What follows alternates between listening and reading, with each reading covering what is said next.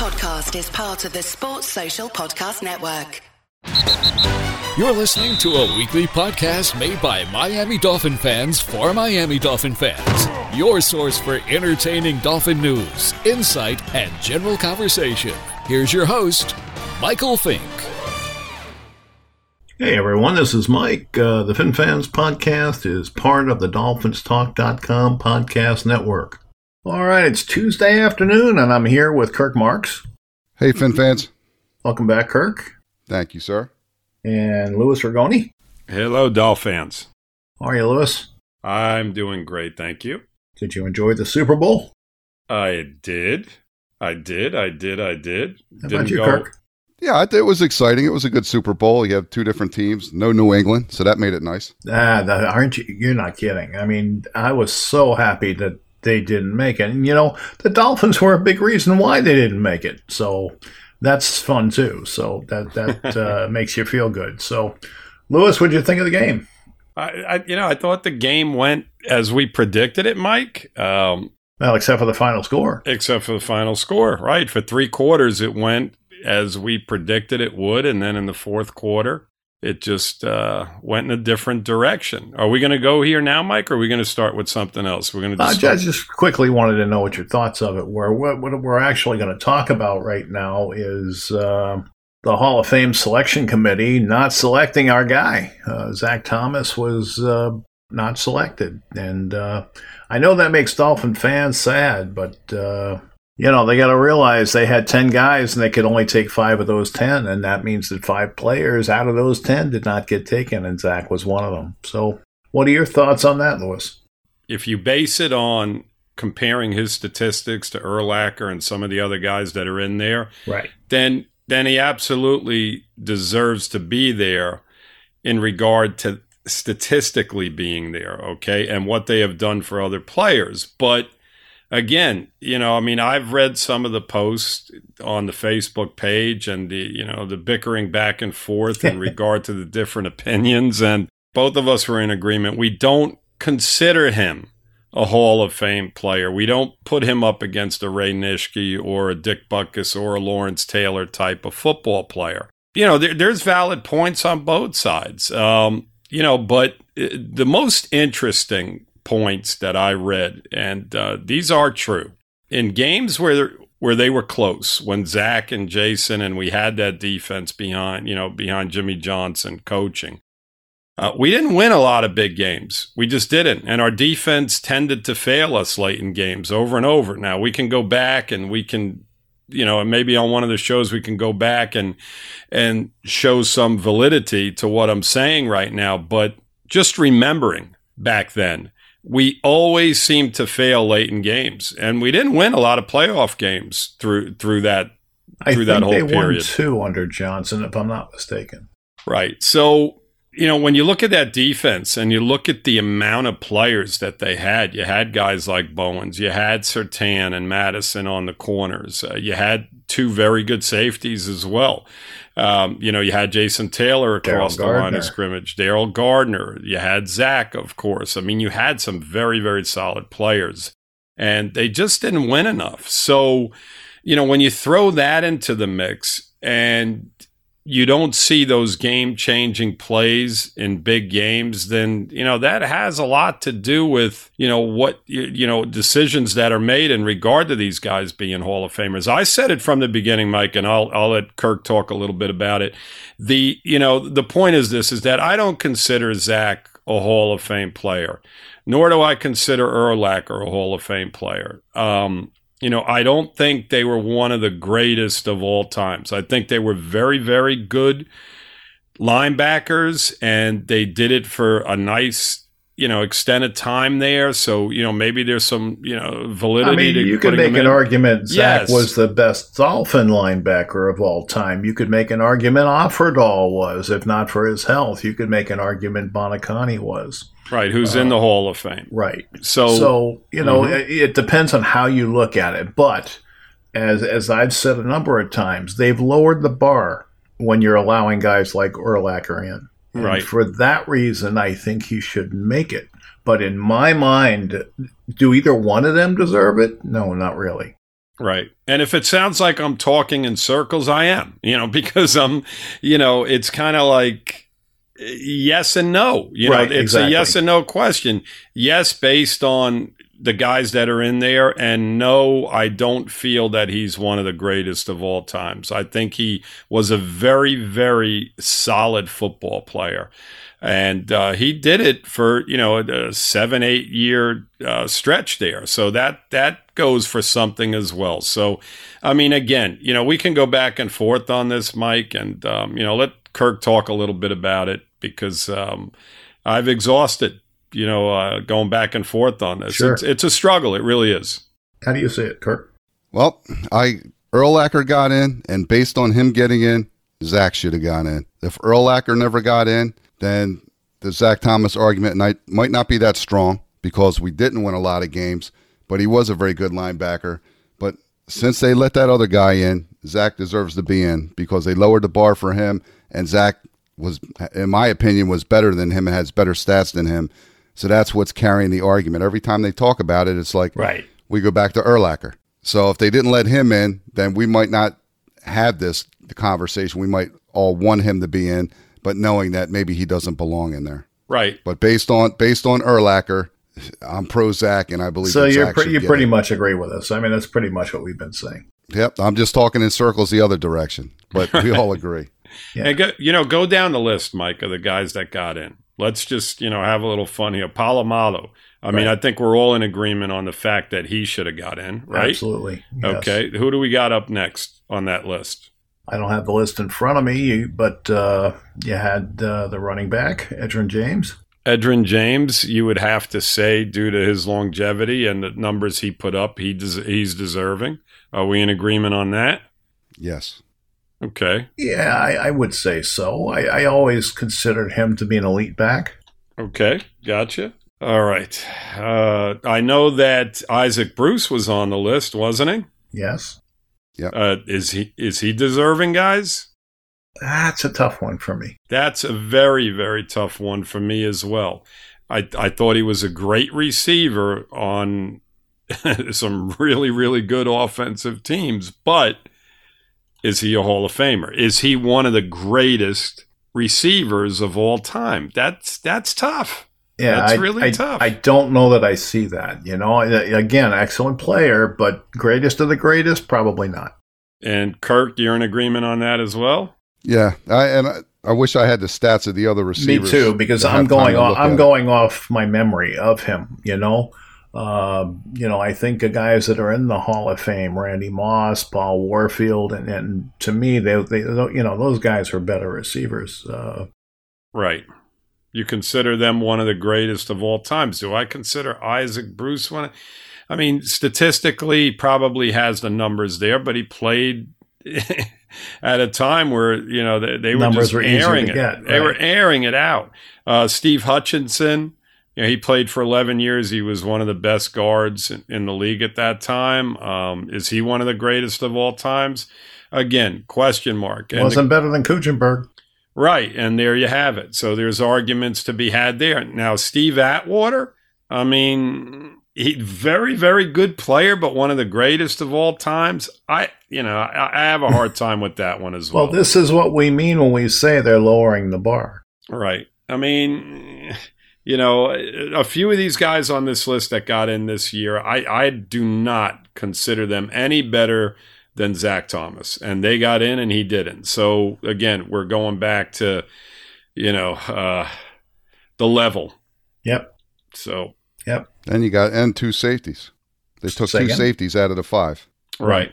Now, Palomalo was a game changer. I mean, I do believe that he was one of the best safeties that ever played the game. There's no question about it. Now, what's funny is that, you had a guy like, you had Leroy Butler, who, was a safety as well for a lot of Packer teams. You had Tony Baselli on this list, who at the time, now he played in Jacksonville, but he was the best offensive lineman. Let me tell you, the Jacksonville fans feel very much like the Dolphins fans feel about Zach. It's a farce. He should have got in. Right. So you get Hutchinson, you put Hutchinson in, but yet you don't put Baselli in. Now, Baselli's career was very short. He only played 6 years, much like Dwight Stevenson, our guy. He had a very, very short career, but he was dominant in every single year he played.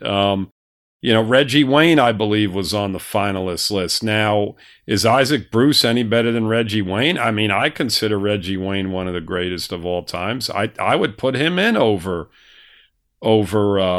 Isaac Bruce, in my opinion. I agree with you, yes. So, I mean, we are agreeing way too much. Yeah, we are. John Lynch. Podcasts left. Right, a lot of podcasts left. Yeah, there you go, Kirk.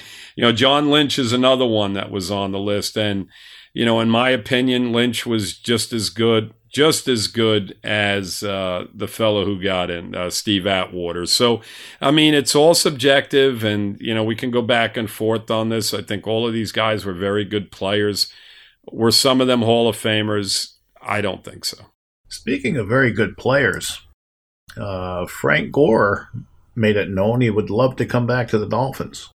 How would you guys feel about that, Kirk? Be honest with you, I don't think I'd have a problem with it because we need running backs. We're going to need a veteran running back, and he did well for us. And since he's from Miami, I'd like to see him, finish his career there if that's what he wants to do. It wouldn't hurt to have him. It wouldn't hurt to have him, right? I mean, he'd be a great example to the youngsters, and for that reason, I'd be for it. Also, I just would not want him to be a progress stopper if they do draft a young running back. So, it depends on how you look at it, but I definitely think he should be on the roster. Whether or not he's a starter or should be a starter at this point in his career remains to be seen. Yeah, I don't think they would bring him in as a starter, Mike. I think, listen, we don't have any running backs right now, basically, as far as I'm concerned. I mean, you have Laird, who I would expect to be back. Past him, everybody else is a major question mark. I think that if you do bring Gore back in, he's another veteran guy that can teach these young guys that we're going to draft. I mean, we're definitely going to bring some young players in, and maybe we get somebody, an undrafted free agent running back that develops as well. I mean, they found Preston Williams last year in that role. That's right. Going down that avenue. So the point is that it wouldn't hurt to have a guy like that in. They have to bring a veteran running back in, as far as I'm concerned, one way or another. We talked about this a few podcasts back, that they have to bring in a veteran, regardless of what they do. They have to get some depth there, and I think Gore's a perfect guy. So why'd they ship him off?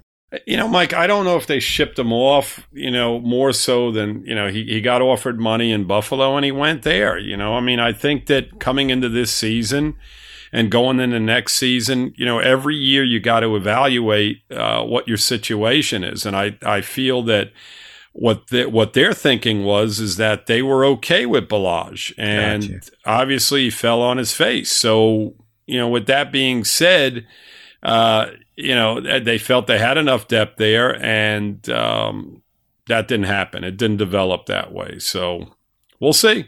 Yeah. So there's this rumor circling around that Tom Brady is going to buy, I guess, a small portion of the Dolphins. And Stephen Ross came out and said right after that rumor broke that that's not going to happen as long as he's alive. So I think we can kind of squash that, at least for the short-term future anyway, I don't know where this stuff comes from. I really don't. That is a day-to-day situation with Ross's age, isn't it? Well, I don't know. He seems pretty healthy to me. Uh-huh. But, okay. I mean, you never know. Right. Any moment the Grim Reaper can come knocking, but he seems healthy, and he seems... he certainly had a great weekend, didn't he? Yeah, he couldn't be prouder of the way things went. Yeah. So let's talk about that. Lewis, I asked you a little bit ago what you thought of the Super Bowl. Obviously, you enjoyed it. What did you take away from the game? You have a game in place. You got a 10-point lead going into the fourth quarter, and the game basically changed over the simple fact that Garoppolo just couldn't do anything. You look at their possessions in the fourth quarter.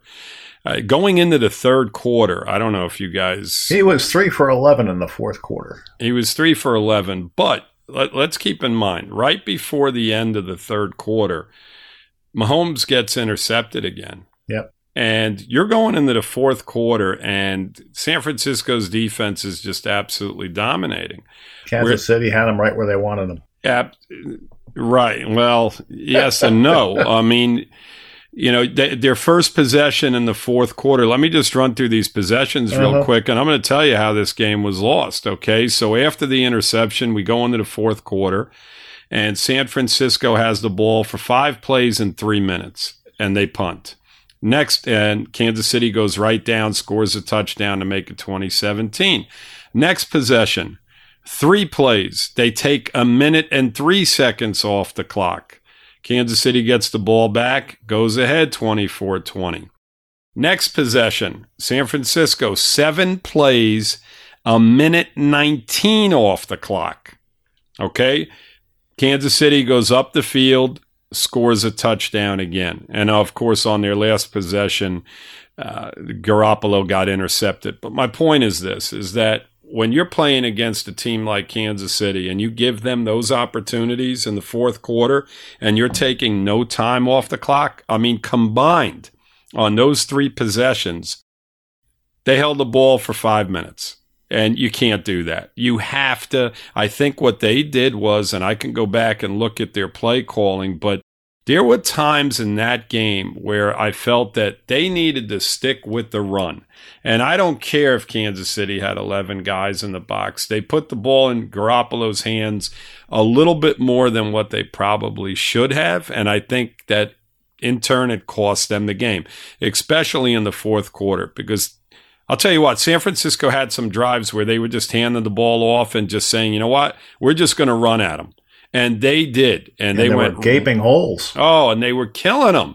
And in my opinion, they got away from it. The other thing, and then we'll, again, I'm talking a lot here, but the other thing that was very surprising to me when you're playing a team like Kansas City was right before halftime when Kansas City had a possession and San Francisco stopped them, and there was about 1.5 minutes left on the clock, and Shanahan did not call a timeout. Now, I didn't understand it. They made the clock tick down.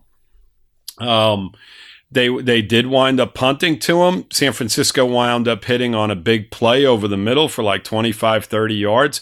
And they had an opportunity to put some more points on before the half, and they were extremely conservative. And I just can't understand that. I mean, you got to go pedal to the metal when you're playing Kansas City. I mean, obviously, San Francisco did not watch the games that they played through the playoffs because they did this over and over again. But clarify something for me. Go ahead. You're saying they should go pedal to the metal, but on the other hand, you're saying they shouldn't be putting the ball in Garoppolo's hands as much. So what would you have had them do? Mike, before the half, they had an opportunity to put points on the board. Now, I'm not saying you run the football with 1 minute 30 left on the clock. What I'm saying is that you have to give your offense an opportunity to make plays and get some more points on the board with 1.5 minutes left. They had all 3 timeouts. All they had to do was call a timeout on that fourth down play.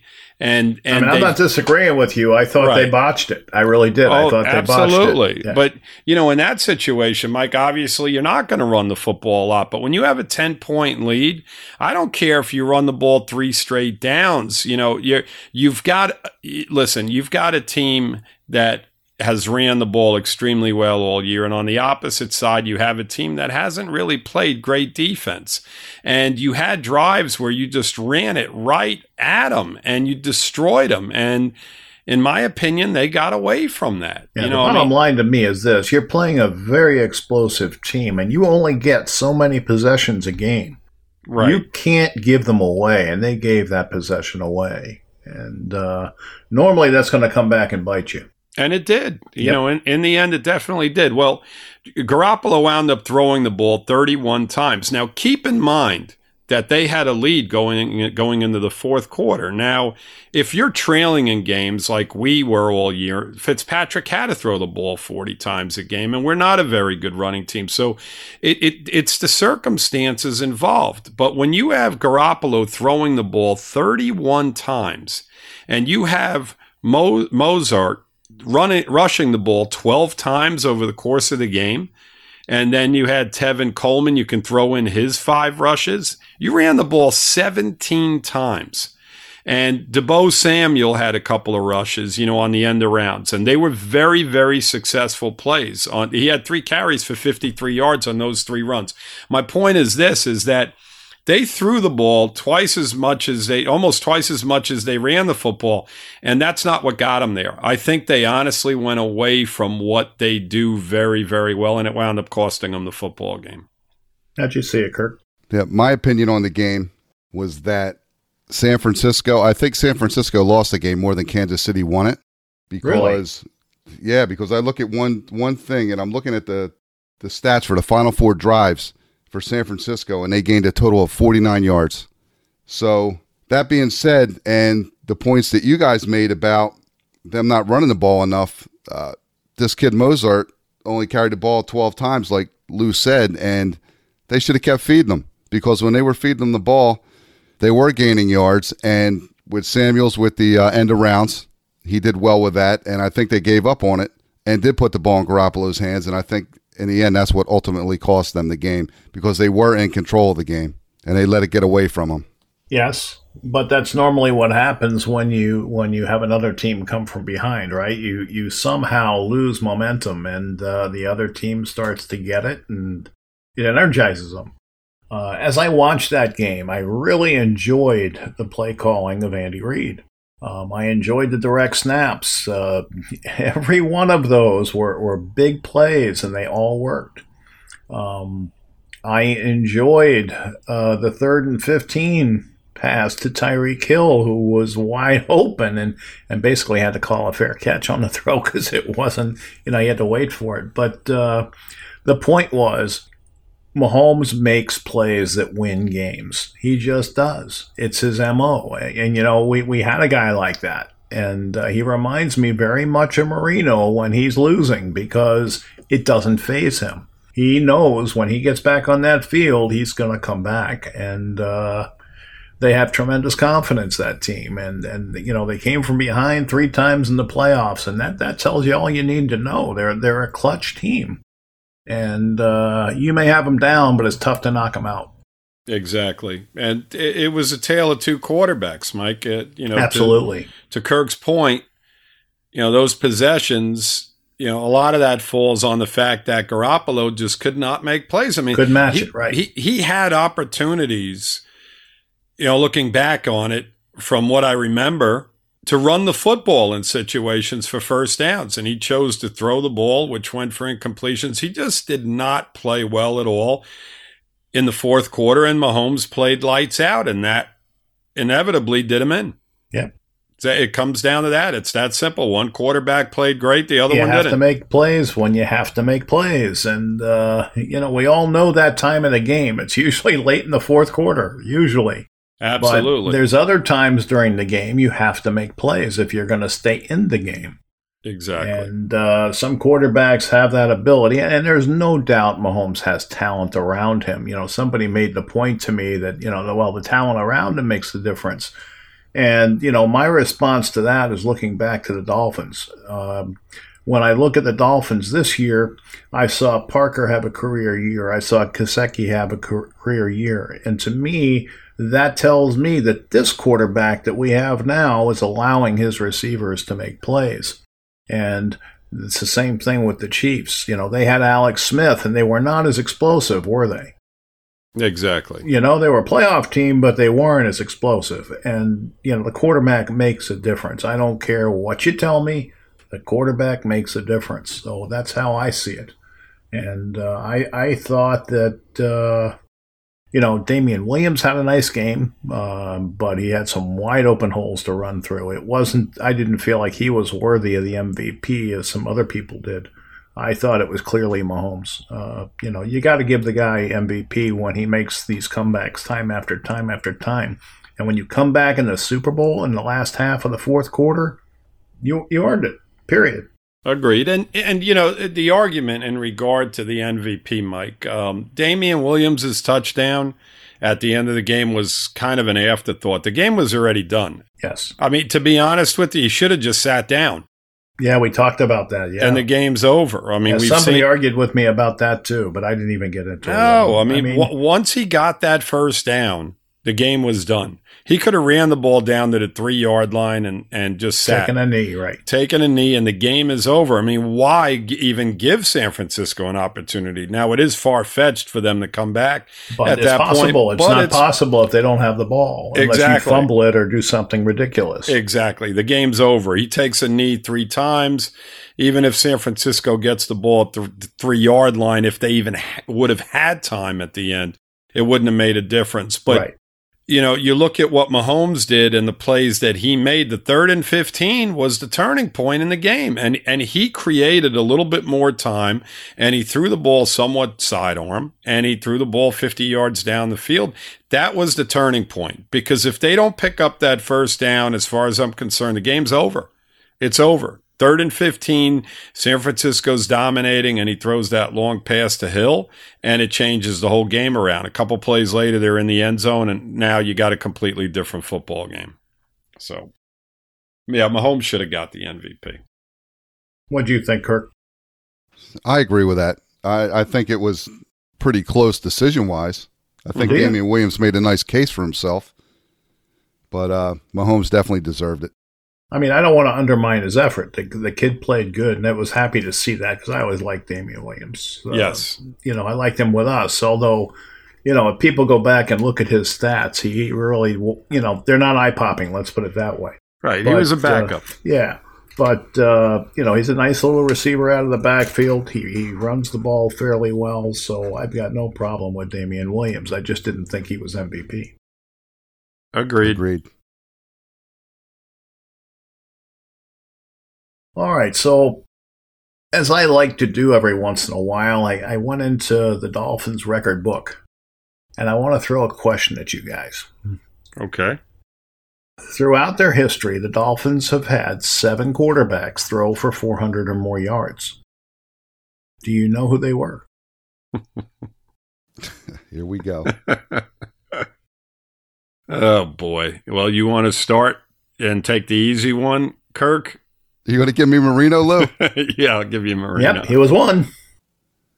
All right, so you got Marino. Tannehill do it, Mike? He did. That's what I thought. Okay. So now you're up, Kirk. Trying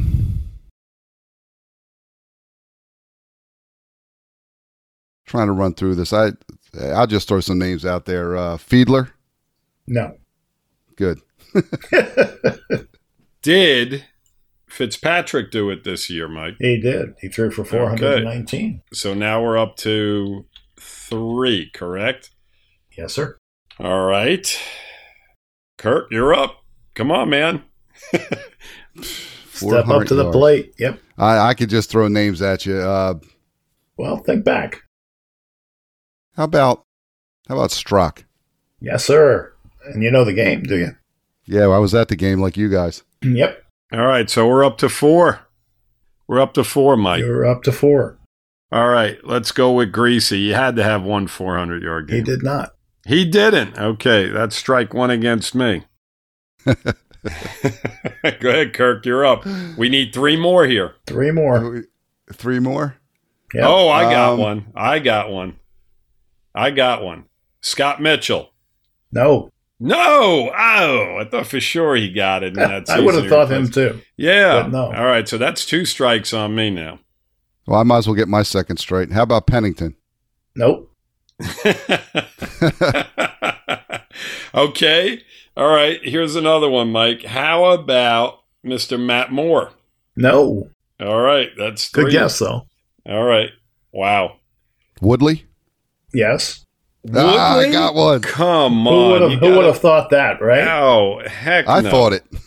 You know what? I'm going to throw an oddball one out because I swear he had like a ridiculous game on a night game. AJ Feely?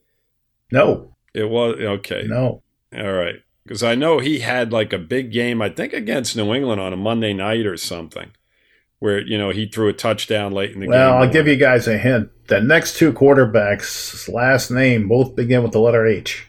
Oh, God. You're going to tell me Joey Harrington had a 400-yard game for us? I am. He threw for 414. And Chad Henne? You got it. Oh, my goodness. Wow. Would have never. How many yards did Hennington have in a game? Harrington? Yeah. You just said it, right? Yeah, 414, and Henne had 416. Wow. Unbelievable. So they were far and few between. Well, they didn't fare well in these games. The one Marino was against the Jets. He threw for 521 yards. That was the most ever thrown in a Dolphin game. And we lost that game. And we lost that game 44-30. The Tannehill game, we lost to Arizona 24-21. He threw for 416. I think that was the game that Heartline went crazy. Yeah, 431, I'm sorry. The next game was Fitzpatrick this year. He threw for 419 against the Bengals. Mm-hmm. We won that game. Mm-hmm. Henne's game was against New England. He threw for 416 yards, had a couple of touchdowns, an interception. They lost 38-24. In that game, Welker had a 99-yard reception. Joey Harrington's game took place in 2006. That was to the Packers. He threw for 414 yards. They lost 34-24. He threw 2 touchdowns, 3 interceptions. David Woodley's was in 81, and they were playing the Cowboys and lost a close one. But, he threw 3 touchdowns, which was David Woodley-like. The problem was he threw 5 interceptions to go with it, and they lost by a point, 28-27. Wow. Wow. And Strock's game, we all know, it was the thriller in Miami, San the Diego. 41-38 loss to the Chargers. So Yep. we lost all of those games except Fitzpatrick's. And he did that in roughly 3 quarters to boot, Strock. Yeah, Strock did. That was probably the most prolific game of the bunch if you exclude Marino's 521. Right. Definitely. That's interesting. That. I like that, Mike. I like that. Very interesting stuff. Some of those guys never in a million. You'd never guess. No, especially Woodley. Harrington, Henne. These are guys you don't. And even Woodley, you don't look back and say they would have had a 400-yard game. Woodley barely got to 200 in most games, Yep. Mike. I mean, he was usually 150. Somewhere in that range. For him to get to 400, that's unbelievable. Yeah, I'd have to go back and watch that game to believe it. I know, right?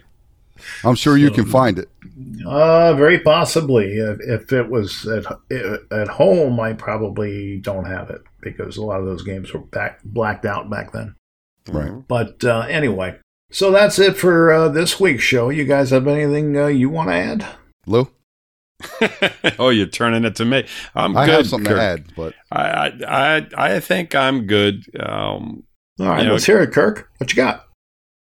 It's not Dolphin related, okay, but the way they do this MVP, like they gave this MVP to Lamar Jackson, it doesn't make any sense to me that they don't wait till the very end to do something like that because after what Mahomes did, carrying getting the team through the playoffs and carrying them through and stuff.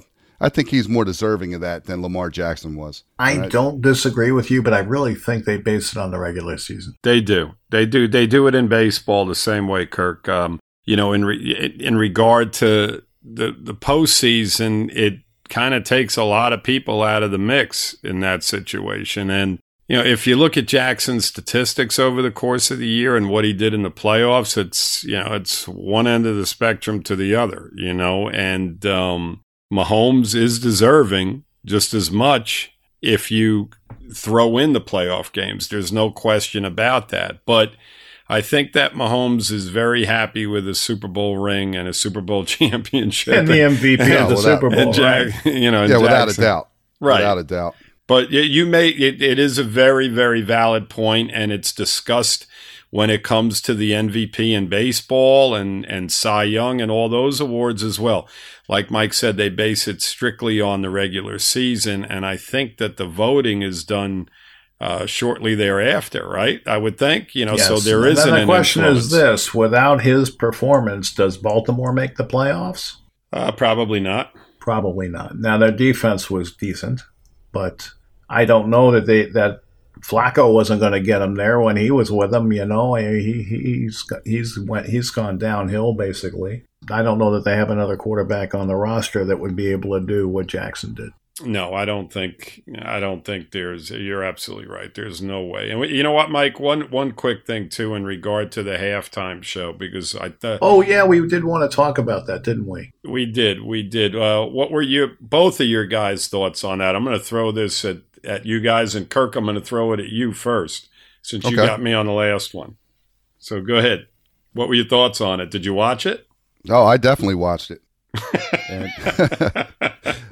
I didn't have any problem with it. A lot of people seem to have a problem with it, but here's the thing that I'll bring up since we're talking about it. Last year, you had that one guy who's practically naked on the stage. Right. I can't think of his name. I don't remember that for good reason. Well, there you go. Yeah, Why you don't wouldn't want we? to say you were looking, right? But there was no big problem with that last year. Now, all of a sudden, you get two women up there that are great entertainers, and that's what they did. They entertained. There was, like a Latin flow to it or whatever. But I thought it was a really vibe. good. It definitely had a Miami vibe. Yeah, and it was a very good show. I don't think it was really tasteless. And I see there's a lot of people saying it was horrible. I've seen people say it was boring. What do they really want these people to do at halftime? I mean, I thought that it was a good show. I didn't turn away from it, and it kept me interested, and it was because of the music and the dancing and the stuff like that. And Lou and I previously talked about it, so I'm going to let him take it over when you're done. So go ahead and finish and let Lewis get his comments in. And I'm sitting next to some of my classmates from high school. Some of them are women, and my wife's sitting there, and they loved it, so they didn't have a problem with it. Right. And so that's our opinion.